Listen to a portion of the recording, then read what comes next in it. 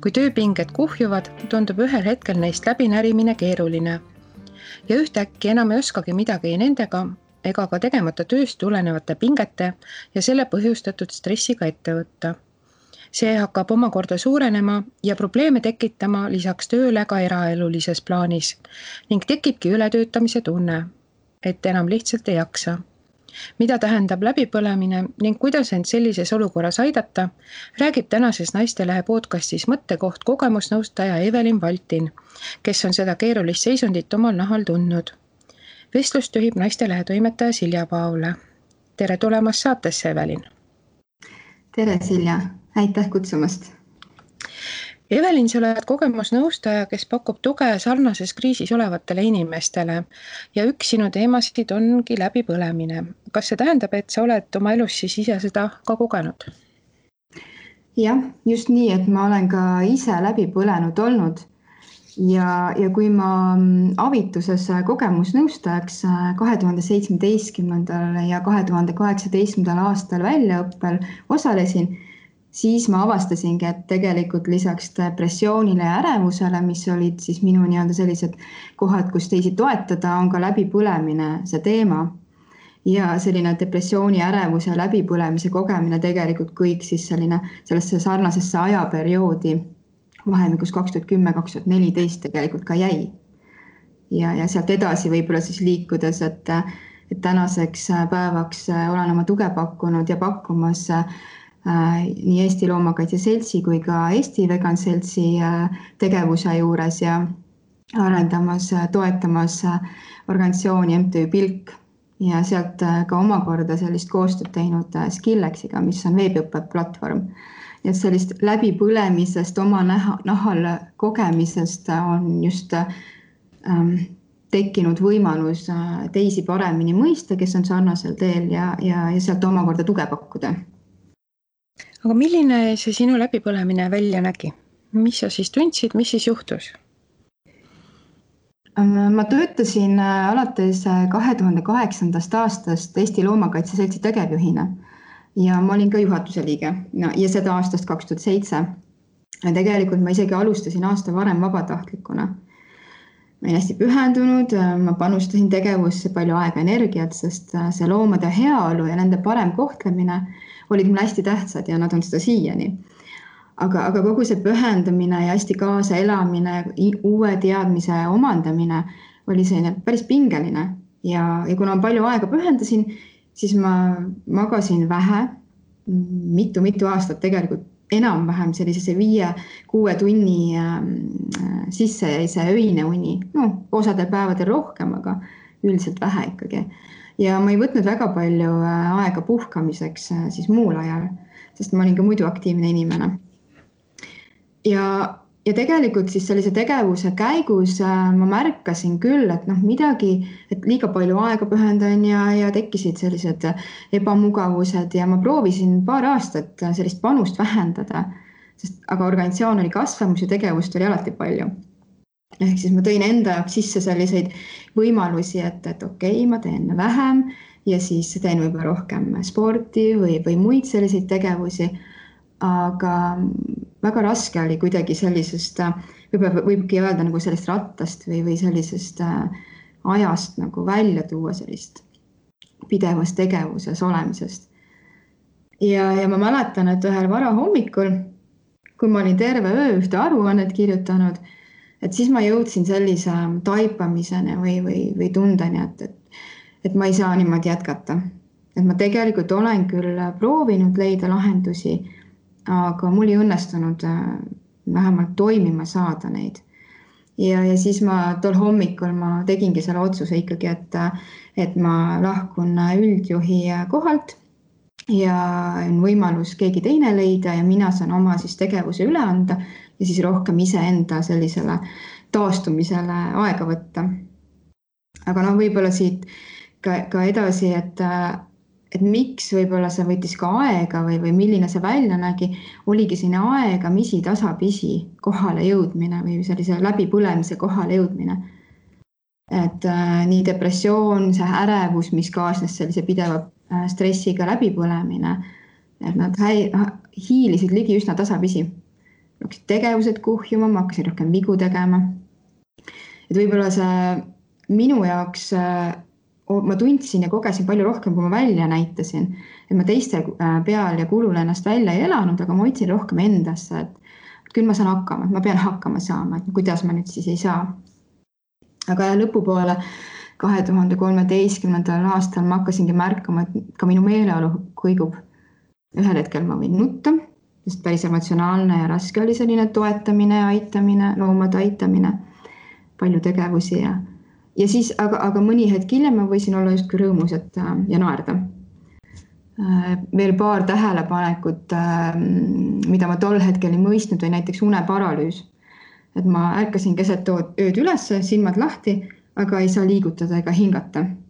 Aga sellega ma õppisin toime tulema ja see selline uneparalüüs kadus peale seda, kui ma oma igapäevase tegevuse lõpetasin. Ja võib-olla üks selline läbipõlemise kogemise ka üks tugevam emotsioon või kogemine oli sellise sotsiaalse ärevuse ja paanika hoolaadse tunde kogemine, mida õnneks tuli ette ainult mõned korrad. Aga ma mäletan olukorda, kus ma läksin ühele kokkusaamisele ja seal olid veel mõned inimesed ja ma ei teadnud, et nad seal on. Võõrad inimesed, keda ma ei teadnud.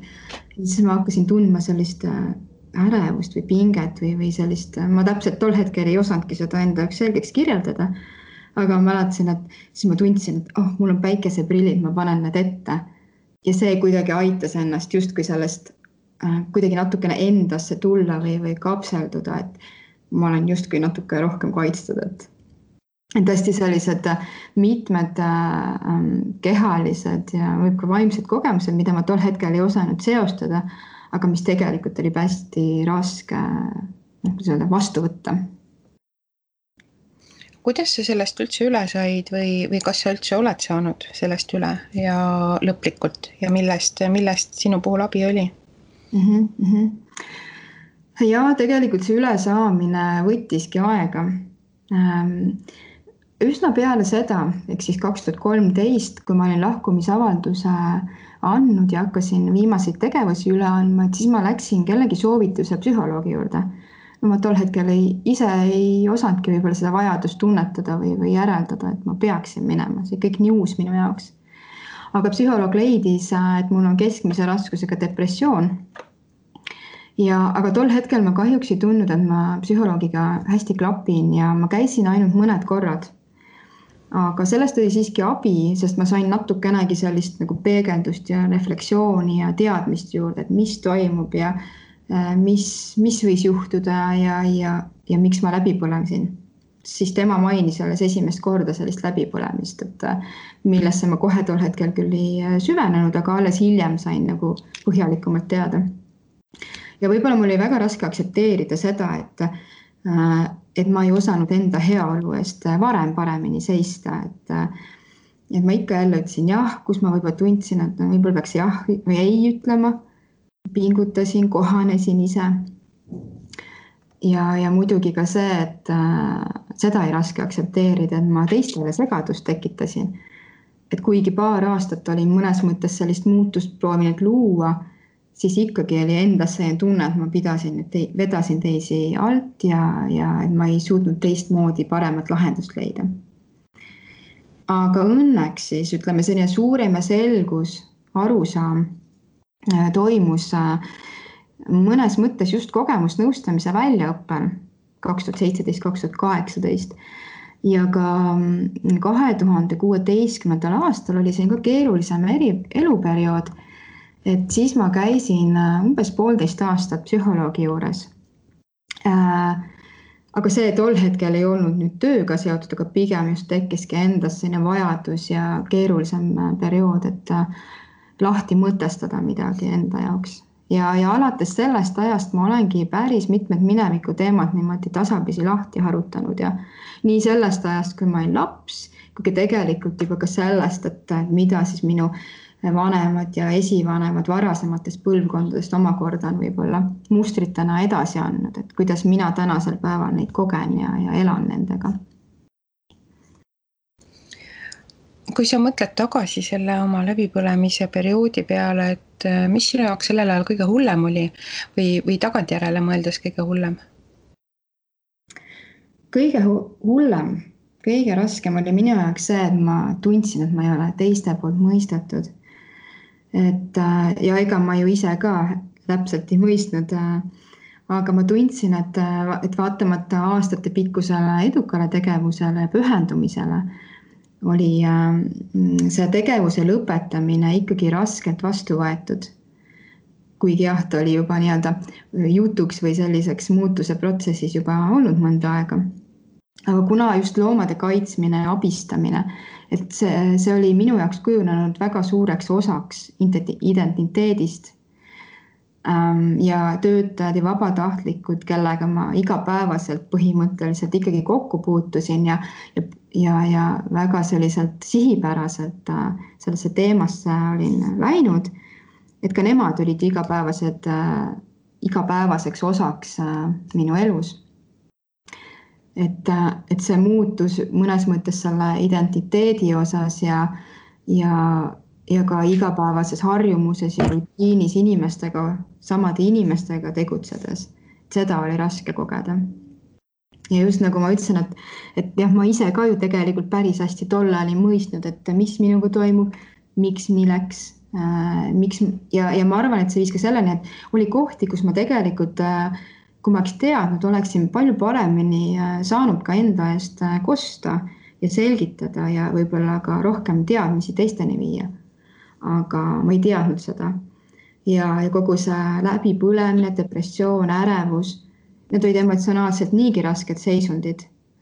Selline reaalsustaju oli ka paigast ära, sest ma tundsin, et kõik on hästi-hästi halvasti, kogu elu ja see oli mõjutanud ka minu enesehinnangut, mis oli väga madalaks läinud. Et oligi nagu nii mitmel tasandil selline keeruline ja raske vastu võtta. Kui püüda nüüd lahti seletada kuulajatele, et mida see läbipõlemine üldse tähendab? Läbipõlemine on põhimõtteliselt selline kurnatuse seisund, mis on pikaajalise stressi tagajärg. Ja see kurnatus ei ole ainult füüsiline, võib-olla nagu me pigem oleme harjunud teadvustama või tundma, aga tegelikult ka emotsionaalses ja vaimses mõttes. Et meil on olnud liiga palju stressi, mis on tekkinud liiga palju ja mis siis omakorda on viinud läbipõlemiseni. Et sellega tihti kaasnebki selline väsimus, energiapuudus, soov eemalduda, võib-olla ka tööst eemalduda, aga võib-olla ka juba laiemalt eemalduda, mitte ainult tööst, aga ka üldse võib-olla inimestest isegi. Ja tavapäraselt see toob kaasaks seda, et me ei saa olla enam nii efektiivsed ja produktiivsed. Ehk siis selline, et see taastumine läbipõlemisest on ka aega nõudev ja on uuritud ja jõudnud järeldusele, et just töökeskkonna mõttes, et ligi 2/3 täiskohaga töötajatest on mingil hetkel oma töös olles siis läbipõlemist kogenud.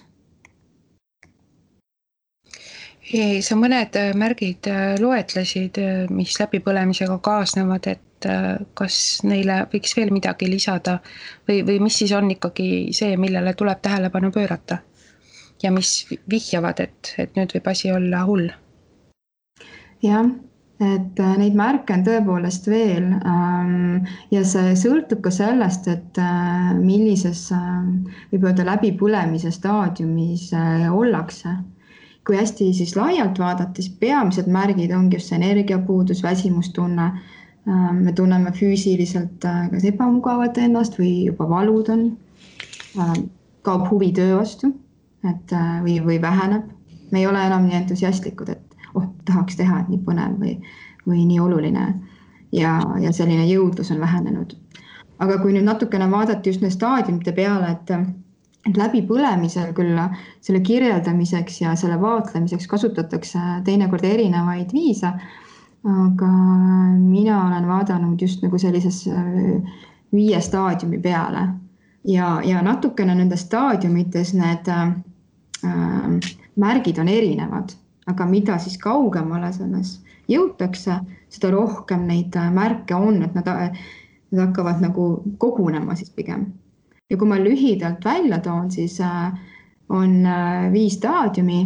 Esimene on selline, ütleme, kui me alustame tööd või uue tööülesandega, et kui me praegu keskendume just nagu töö osale siin, et on selline mesinädalate periood, et seal võivad olla väikesed sellised stressid või raskused, aga need on tavaliselt nendes kohtades, mida me juba oskame nagu märgata või teada ette, et võib-olla mõni ülesanne ei ole päris see, mis meile meeldib või ongi stressi tekitavam.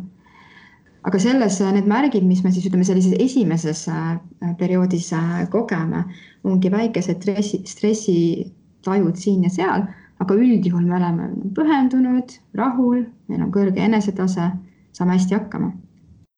Aga teises staadiumis hakkab seda stressi juba rohkem tekkima, et saame võib-olla märkama, et mõned päevad me tunneme paremini, mõnedel päevadel halvemini. Et võivad juba sellised märgid lisanduda nagu ärevus ja me oleme kergemini ärrituvad, peavalud, une kvaliteet võib muutuda ja võib-olla juba tekib see tunne, et võib-olla ei tahagi nii palju teistega suhelda. Sealt järgmine 3. staadium on juba kroonilise stressi staadium ja seal on juba neid märke jällegi rohkem. Ja oleneb inimesest, et kas ta võib olla rohkem endasse suunatud või väljapoole elav, et võib seda viha kogeda, agressiivsemalt käituda, just apaatia tunne, et ei paku asjad enam huvi. Ja märkideks võib-olla, mida on võimalik siis väljapoolt märgata juba töökeskkonnas ka, aga mitte ainult, on siis probleemide eitamine, või tähtaegadest hakkab ülemine toimuma ja juurde võivad tulla ka mõned sõltuvused, et ennast siis nagu toetada, aga negatiivsed sõltuvused. Ja kui veel märkidest siis rääkida, siis 2 viimases etapis, et 4. etapp on läbipõlemine ja 5. on juba selline sügav läbipõlemine. Et siis 4. etapis juba on need valud ja probleemid kroonilised ja suurem soov eemalduda, ebakindlus, enesekindlus läheb madalamaks ja soov omaette võib-olla olla. Ja kui 5. edasi jõuda, mis on juba siis pikalt kestnud läbipõlemine, sügav läbipõlemine ja seal on juba tõsisemad ja pidevad füüsilised ja emotsionaalsed probleemid, et siis selline väsimus, kurnatus on pidev, kurbus on pidev ja siis võibki lisanduda ka depressioon või tihtipeale see nii on. Et see siis, et see hästi palju sõltub ka sellest, et kui kaugel, kui pikalt see stress on kestnud ja kui sügavalt me juba kogeme, et märgid lähevad järjest juba tõsisemaks ja pidevamaks. Kui sa enda luule tagasi mõtled, kas need märgid olid kõik olemas? Jah, olid küll ja mina jõudsingi tegelikult 5. staadiumisse, aga jah, teadlikkus ja arusaam nendest võib-olla märkides või oskus neid siis sellisesse konteksti panna, ise ennast märgata, see tuli palju hiljem, aga märgid olid olemas, et tagantjärgi vaadates oli jah selline tõdemus, et vau.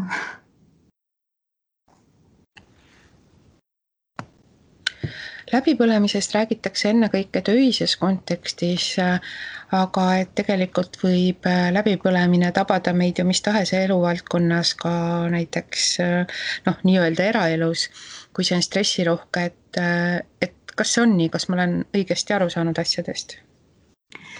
Jah, läbipõlemise seisundit peamiselt siis seostatakse just tööga või tuuakse välja töös läbipõlemine. Aga jah, seda läbipõlemist võivad ka mõjutada muud eluaspektid. Ja see on ka palju seotud ka sellisest stressist, et kui meil on ka mitte ka, aga tööl võib-olla on hästi, aga tegelikult on suuremad väljakutsed eraelulises mingisugustes aspektides, tegelikult see samamoodi loob see stressi ja võib viia sellise läbipõlemis, ütleme tunnete ja märkide kogemiseni. Ja tegelikult läbipõlemise tagajärjed omakorda on tihti laiemad kui tööalased. Ja võib-olla siin on ka hea välja tuua, et üldjuhul on mõned sellised nüansid või ütleme, mis võivad läbipõlemise tõenäosust tõsta. Et tihti inimesed, kes on perfektsionistid samas või siis pigem ka pessimistid või nad on üldse elevamad, et palju kergemini tekib selline tunne, et lahe, teeme ära. Nendel võib olla suurem kalduvus läbi põleda. Aga samas tööalaselt vaadates, et kui me väga ei usu töösse või see töö ei sobi meile või me ise arvame, et meie ei sobi töösse, et ka see võib tasapisi viia sellisele läbipõlemisele, et seal tekib lihtsalt pingeid ja stressi liialt. Ja muidugi oskus mitte öelda ei ja väljakutsed isiklikus elus, et kõik see võib sellist stressi ja pinget tõsta. Kui oluline on seda läbipõlemise olemasolu või võimalust, et ma olen läbi põlenud, teadvustada? Õigel ajal sellise liigse stressi ja muutuste märkamine on hästi oluline ja just tõesti teadvustamisest saab see alguse. Siis on võimalik kuskilt alustada, kas siis enda jaoks leida tegevusi, mis stressi vähendavad või tööl leida selliseid muutusi või teha selliseid muutusi, mis aitavad seda pinget vähendada. Aga kui nüüd selliseid stressinähte ignoreerida või tõesti ei õnnestugi neid muutusi piisavalt teha, siis see tõenäoliselt võibki viia läbipõlemiseni. Aga see muidugi ilmtingimata ei tähenda seda, et kõigis nendes 5 staadiumis on ilmtingimata, et see lõpeb sellise täieliku läbipõlemisega. On võimalus, et kui nüüd olukord muutub, et siis on võimalik ka varem sellisest läbipõlemisest läbi tulla. Et see hästi palju oleneb. Aga teadvustamisest tõepoolest saab see ikkagi alguse. Kui need läbipõlemise märgid, mida sa loetlesid, on olemas ja kui inimene teadvustab nende olemasolu, mida siis teha? Kust enda aitamisega alustada? Jah, sellist võib-olla ühte kindlat soovitust või lahendust ei saa anda, aga ühest küljest, et see sõltub jällegi inimesest, aga sõltub ka sellest, et kui sügav selline läbipõlemine on või millises staadiumis siis olla. Et kui ma jällegi vaataks nende erinevate staadiumite või sellise võib-olla läbipõlemise sügavuse peale, siis sellises alguse ajas, kui kõik veel toimib ja võib-olla lihtsalt mõned tegevused pingelisemad.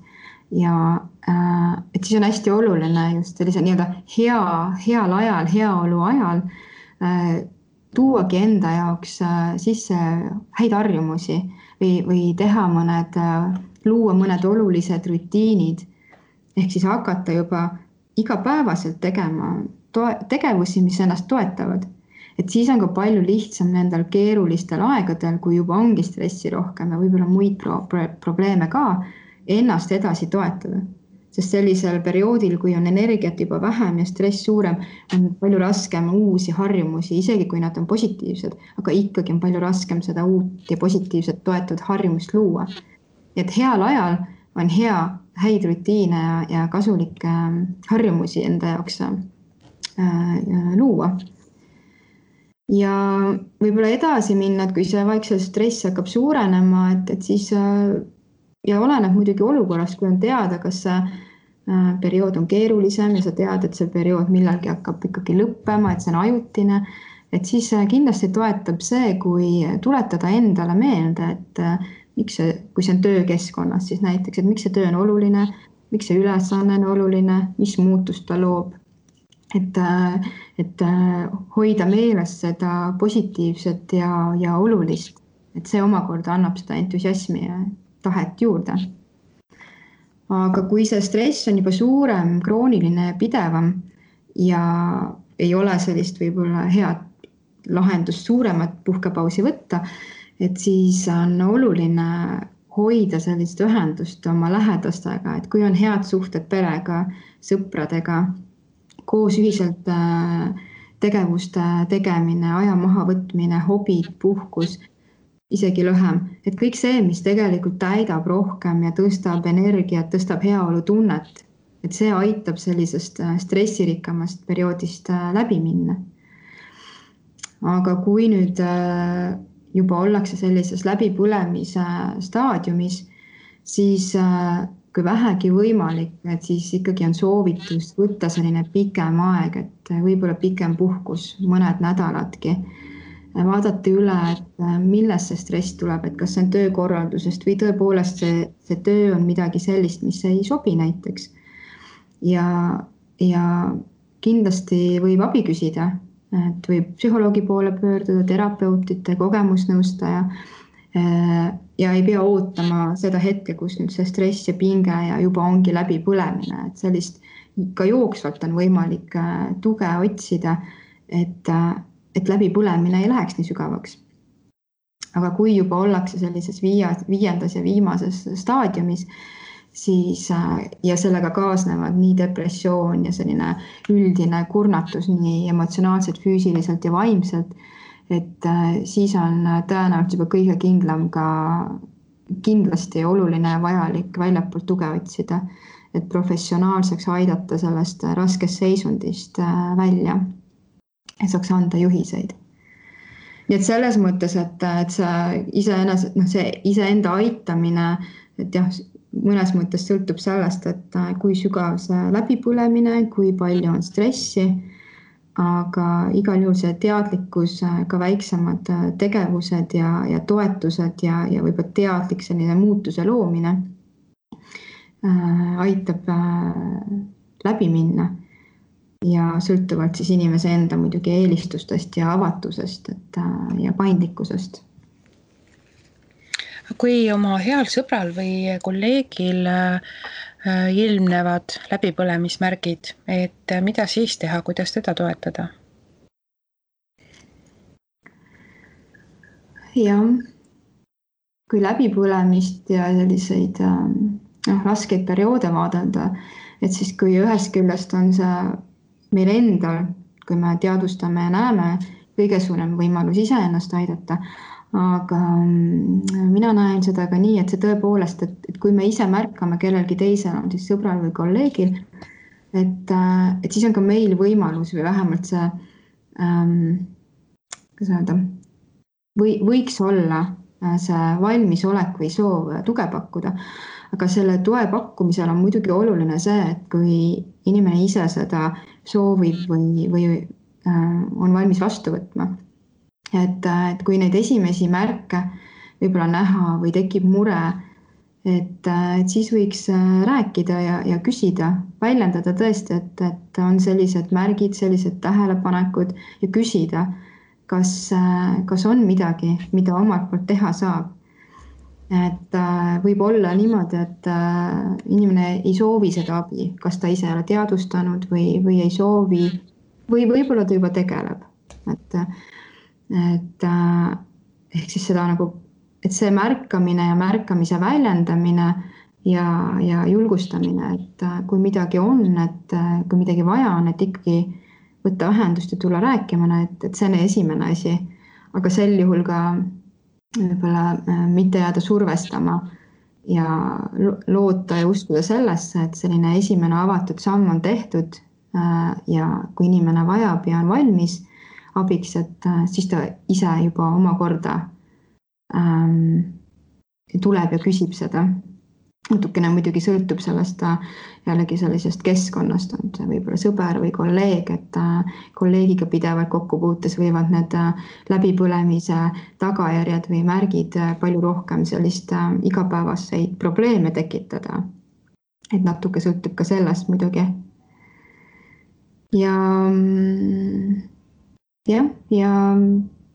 Ja miks mitte jagada teinekord kasulikku infot, et kui juba võib-olla inimesega on räägitud ja ta tegelikult on teadvustanud ja ka ise seda abi vajab, et ja kui endal on see teadlikkus olemas, et sellist nagu avatud suhtlemist, kuulamist ja peegeldamist, et sellist abi ei tasu väga peale suruda, aga pigem tihti on kõige olulisem see ära kuulatud olemise tunne, et see, et on võimalik rääkida, keegi kuulab ilma hinnanguid andmata ja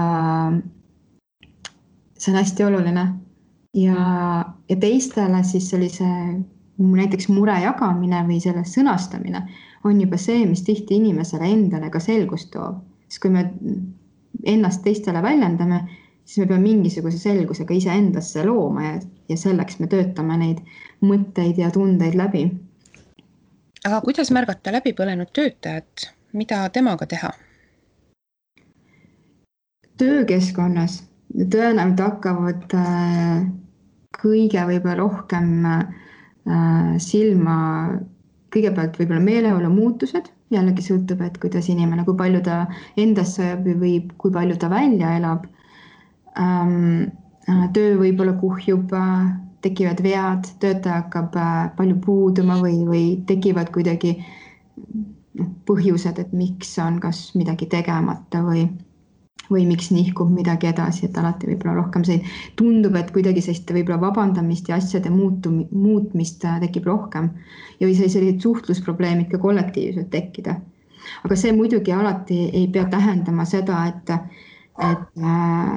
et see töötaja ise, et see nagu justkui tema sellisest tähelepanematest tekkinud probleemid või märgid, et see võib ka olla see, et töökeskkond ongi erinev, et see põhjus võibki olla selles, et ongi liiga palju tööd, ongi võib-olla hoopis mõned väljakutsuvad kolleegid, et see ilmtingimata ei pea nüüd tähendama, et töötaja on läbi põlenud, aga see võib viitada sellele, et kas temas või ka selles kollektiivis töökeskkonnas on midagi, mis siis on paigast näiteks ära. Et sellist kindlat järeldust alati ei ole lihtne teha. Aga töökeskkonnas on samuti hästi oluline toetamiseks suhelda ja anda ka tagasisidet. On see siis kolleegid kolleegile või siis ka ülemuselt siis sellele inimesele, kelle juures on märke näha. Aga ehk selline avatud suhtlemine ja mitte ründav ja pigem soov mõista ja sellist positiivset muutust luua. Et see aitab sellise hea ja avatud keskkonna luua omakorda. Ja võimalusel töötajale pakkudagi võib-olla sellist usaldust, võib-olla paindlikkust, hästi palju sõltub inimesest ja töökeskkonnast ja et oleks tööülesanded selged.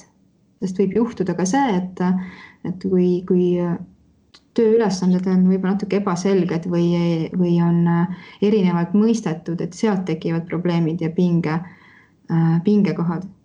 Ehk siis abistada, sel juhul on ikka oluline see, et vaadata, avatult suhelda, vaadata üle, et kas see töökeskkonnas annab midagi parandada, infovahetust, töö iseloomu või ja siis, kui annab, et siis seda muutust luua ja muidugi siis teavitada nii seda kolleegi kui ka teisi kolleege.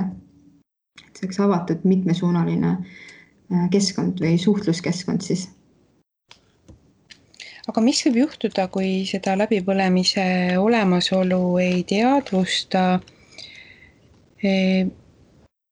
ja selle probleemiga ei tegele, et mis siis võib olla tagajärjeks? No kui töökeskkonda vaadata, siis jah, töökeskkonnas ongi need siis tööst tulenevad, tööga võib-olla mitte toime tulemisest tegelevad tagajärjed. Aga kui laiemas plaanis vaadata, siis tõesti pidev stress ja läbipõlemine omakorda siis võivad viia depressioonine, erinevate vaimsete häireteni, meeleolu probleemideni.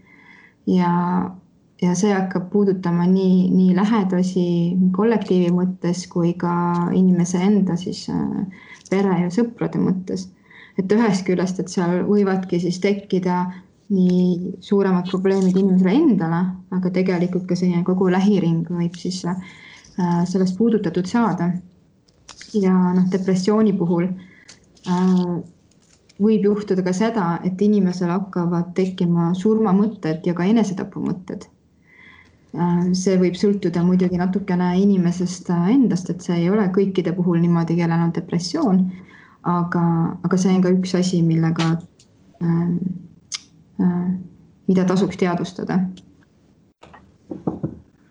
Aga kas ma saan õigesti aru, et läbipõlemine nagu ei ole päris haigus, aga see võib viia erinevate tõsiste haigusteni, kui sellega ei tegele? Just, et läbipõlemist käsitletakse ikkagi seisundina ja sellise see põhjustatud pideva stressist, see pidev stress hakkab organismi erineval moel mõjutama. Ja sealt võivad tõesti mitmed kroonilised haigused ka tekkida. Ja läbipõlemine näiteks sarnaneb väga depressiooniga. Neil on sarnased sümptomid, aga neid siiski peetakse nii-öelda erinevateks seisunditeks. Ja on uuritud just läbipõlemise ja depressiooni seoseid ja on leitud, et läbipõlemise viimases staadiumis on kattuvus depressiooniga lausa 86%. Ja mõlemad siis tekivad sellise pikema aja jooksul ja ei lähe üle väga lihtsalt. Siin on võib-olla depressiooni puhul, kui nüüd mõelda, et läbipõlemine ehk pidev stress ja mis siis omakorda selle depressioonini võivad viia, et seda lauset on küll kasutatud, et kindlasti kuulda olnud, et võta kokku, aga tegelikult sellises olukorras on väga-väga keeruline võtta endast kokku, sest see on juba tõsine probleem. Füüsiliselt ei ole nagu justkui nähtav, aga tegelikult on tõsine probleem, mis vajabki aega, et sellest välja tulla. Enne sa põgusalt mainisid, et need inimesed, kes on perfektsionistid, et need on läbipõlemisest enim ohustatud, aga kas võib välja tuua veel mingid märke või mingid inimtüüpe, keda see seisund võib nagu eriliselt ohustada? Võib-olla tooksin siin just välja teatud võib-olla erialad, et inimesed kindlasti valivad või kui on vähemalt võimalus, nad valivad omale tööd, mis neid ühel või teisel moel kõnetab.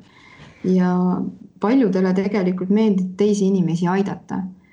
See võib olla inimesi, loomi, keskkonda ja läbipõlemine tihti ohustab neid inimesi, kes töötavad ka teiste inimestega, aitavad teisi inimesi.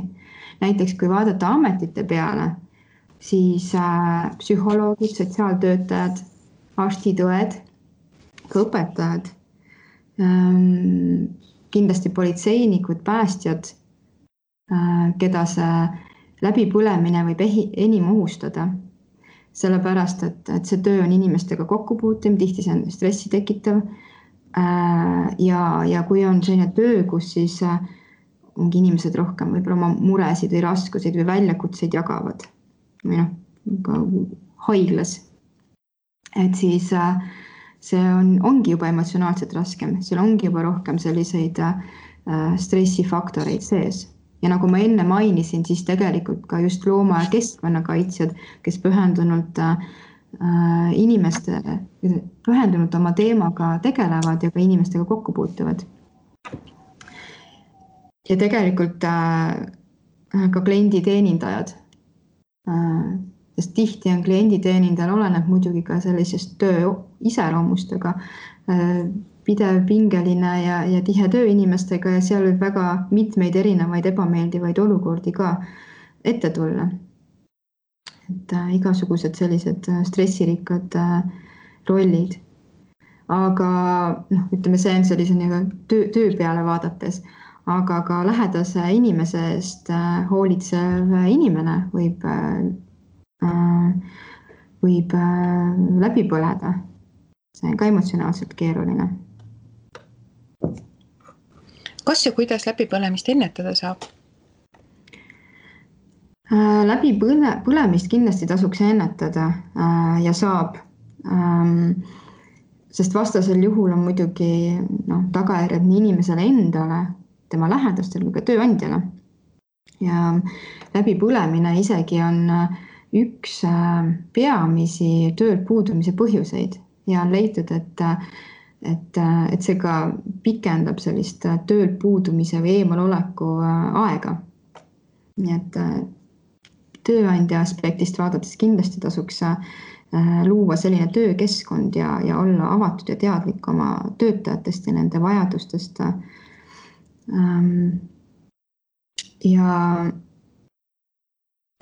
Ja töökeskkonnast veel vaadates, et seda ma natukene enne ka mainisin, et kindlasti tasukski üle vaadata, et kui suur on see töökoormus, et kas töötajaid koheldakse õiglaselt, kas on selge, mis ülesanded on, kuidas neid võib-olla lahendada, oleneb siis tööst. Kui palju on ajasurvet, kui hea on kommunikatsioon, kui palju juht ise tuge pakub ja millised on need töökeskkonnas toimuvad muutused. Ehk siis läbi sellise töökeskkonna võib-olla analüüsi ja pildi loomise on juba suurem tõenäosus inimeste läbipõlemist ennetada. Kuigi muidugi elus on üleüldse keerulisemaid perioode, kus tööalaselt või ka muul põhjusel ongi pingeline ja palju stressi. Aga sellise ennetamise juures ikkagi on oluline see teadlikkus, et me ise oleme teadlikud, et pidev stress, see võib viia läbipõlemiseni. Me oleme teadlikud, mis need märgid on, et me oleme valmis ise varem tegutsema, et mitte laskma liiga kaugele. Et vahel tundub, et nagu ma ise mainisin enda kohta ka, et küll ma saan hakkama, ma pean saama, läheb mööda.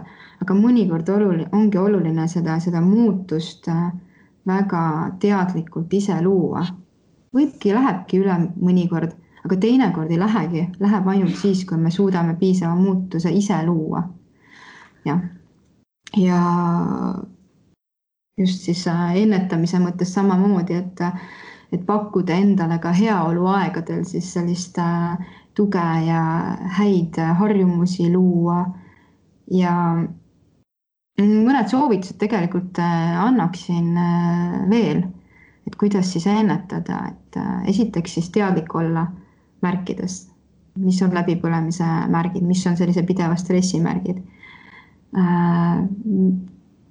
Teada oma mustreid, et mis on need olukorrad, mis minu jaoks ongi pingeid tekitavad, mis mustreid siis on, kuidas ma siis reageerin.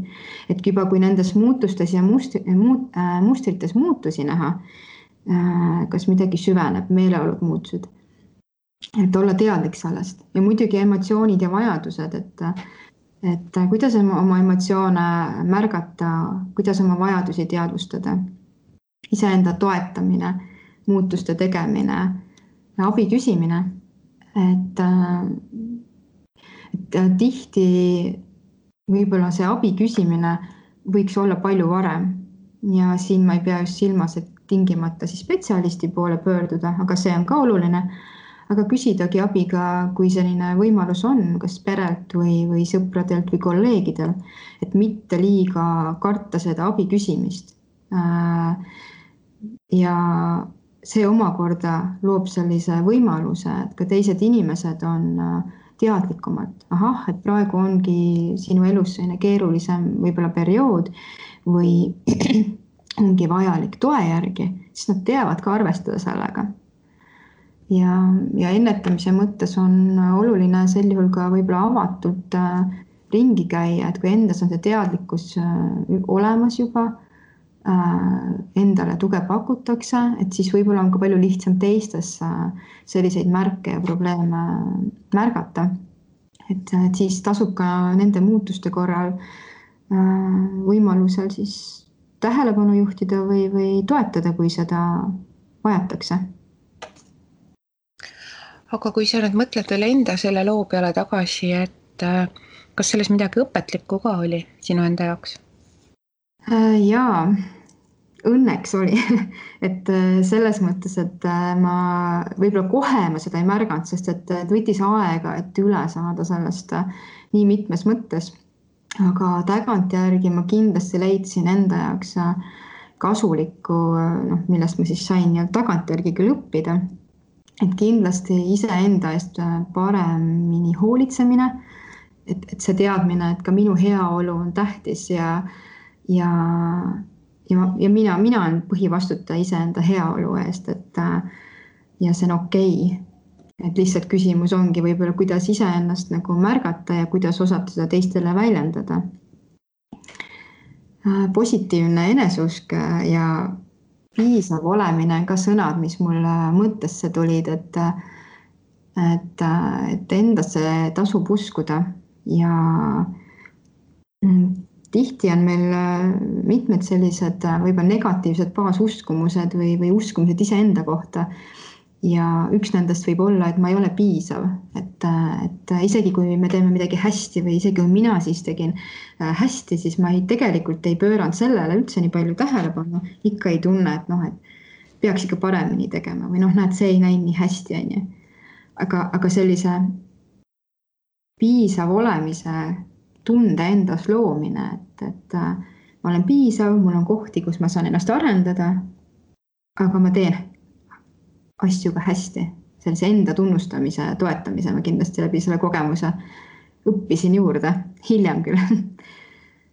Ja just sellise ka häbi ja süütunde osas, et varem võib-olla sellised situatsioonid või olukorrad, kus kõik ei läinud võib-olla nii hästi või ma ei olnud nii tubli, kui ma vähemalt enda peast tol hetkel mõtlesin, et võiks olla. Et need tõid palju rohkem kaasa sellist sisemist häbi ja süütunnet. Aga võib-olla praeguseks on sellist teadlikkust minust rohkem ja mõistmist iseenda suhtes. Et laiema pildi nägemine. Ja võib-olla paar mõtet veel, mida ma iseenda läbipõlemisest õppisin, et ma natuke mainisin ka võib-olla soovituste osas, aga mõnes mõttes see oli üks samm lähemale iseenda paremaks mõistmiseks, et tegelesin arusaamaga, et miks või iseendast arusaamisega, et kuidas ma teatud situatsioonides võib-olla lähen sisemiselt ärevamaks ja miks ma lähen ärevamaks ja kuidas ma saan teistmoodi olukordi lahendada.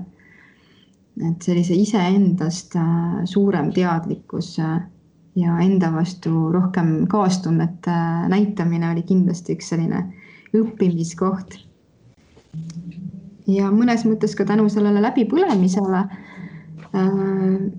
ma ka jõudsin ikkagi lapsepõlve probleemide lahendamisele ja seda spetsialisti toel. Et küll natukene hiljem, aga sest et tol hetkel ma kohe ei hakanud tegelema, ma ei osanud ja ei olnud seda olukorda ja ei olnud seda vähendust spetsialistiga, psühholoogiga, aga kuna see jäi lahendamata, ta jäi kuidagi ikka mingisuguseid situatsioone saatma ja selliseid meenutusi mulle tooma, siis hiljem just kogemusnõustamise õppel ja spetsialistiga tagasi vaadates siis sain tegelikult mitmeid põhjuseid ja olukordi lahendada ja mitmeid põhjuseid muuta. Ja nüüd saime meie tänu sinule ja sinu loole võimaluse õppida kelleltki teiselt, mitte et peaks iseenda kogemustest õppima. Et suur tänu, Evelin, et sa tulid saatesse ja oma kogemust meiega jagasid. Aitäh, hea meelega, et minu jaoks on see hästi oluline, et kui on koht ja võimalus omalt poolt tuge pakkuda, on need siis lood, on see kuulamine, peegeldamine, et pean seda väga oluliseks ja hea meelega, kui saan, siis seda ka omalt poolt teen. Aitäh, Silja! Aitäh ja aitäh ka kõigile kuulajaile. Hoidke end ja märgake lähedasi, osake abi küsida ja abi pakkuda. Järgmisel teisipäeval uued teemad, seniks nautige lokkavat kevadet.